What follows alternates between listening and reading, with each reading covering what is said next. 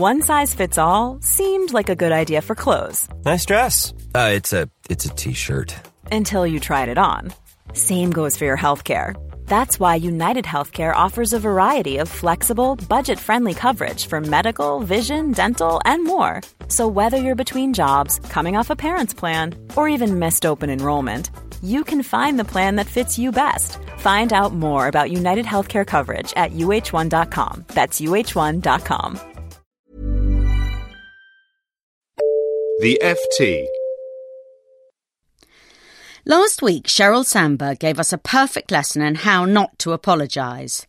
The Facebook executive declared that the experiment that manipulated the emotions of the website's users had been poorly communicated, and for that communication we apologise. We never meant to upset you. This was bad on 4 scores. She didn't take personal responsibility. She didn't say sorry for the thing itself. Her didn't mean to upset you was patronising, and worse than that, a lie. The experiment was specifically designed to upset some users by showing them negative comments. That was the whole point. A few weeks before this feeble apology, Ms. Sandberg was in Cannes telling women to stop saying sorry quite so often. She showed the new feminist Pantene ad, in which assorted women gratuitously apologise. "Sorry, can I ask a question?" they say. Ms. Sandberg seems to have taken the advertisement too much to heart. Its point is not that women should refuse to say sorry for massive things, but they should stop apologising for non-existent ones. Unnecessary apologising is a drag both for the giver and receiver, and women are more guilty of it than men. Yet according to research by Canadian psychologists, the reason women say sorry all the time is that they feel in the wrong all the time. Both sexes apologise equally for their misdemeanours. The difference is that women feel they've committed more of them.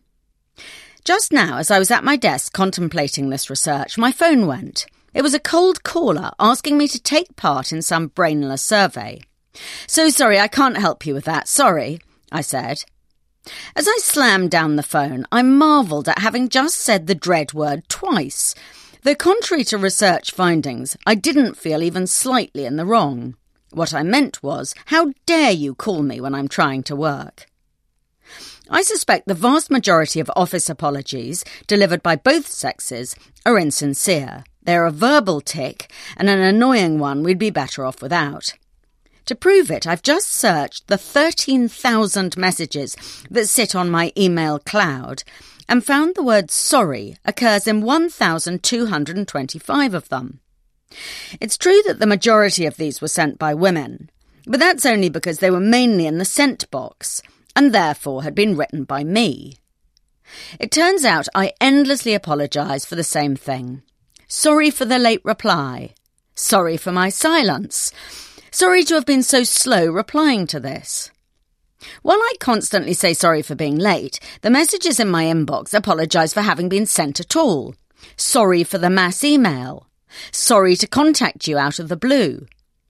Such insincere regret makes these messages even less welcome, and when I don't reply, they're followed by an even more annoying sorry to chase or really sorry to pester.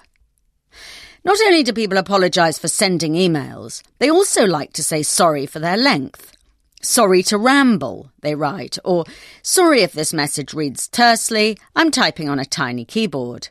Such apologies make you want to say, well, don't ramble, or learn to use your iPhone. Even automated emails frequently come with an apology attached.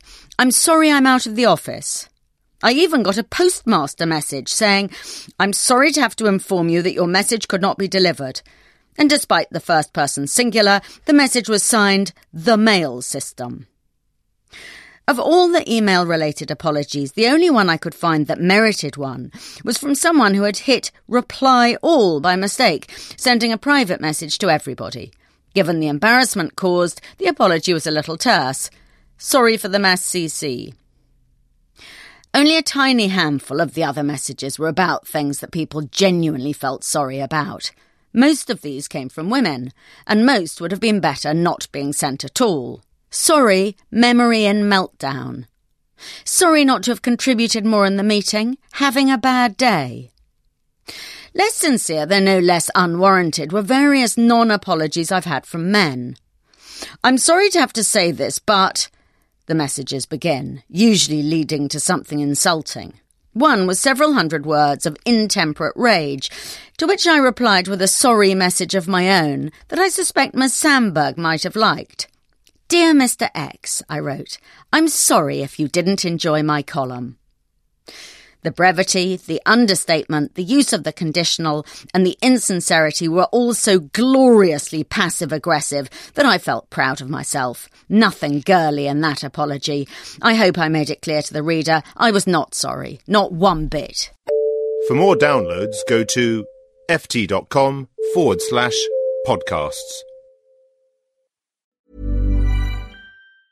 Mom deserves the best, and there's no better place to shop for Mother's Day than Whole Foods Market. They're your destination for unbeatable savings, from premium gifts to show-stopping flowers and irresistible desserts. Start by saving 33% with Prime on all body care and candles. Then get a 15-stem bunch of tulips for just $9.99 each with Prime. Round out Mom's menu with festive rosé, irresistible berry chantilly cake, and more special treats. Come celebrate Mother's Day at Whole Foods Market. Even when we're on a budget, we still deserve nice things.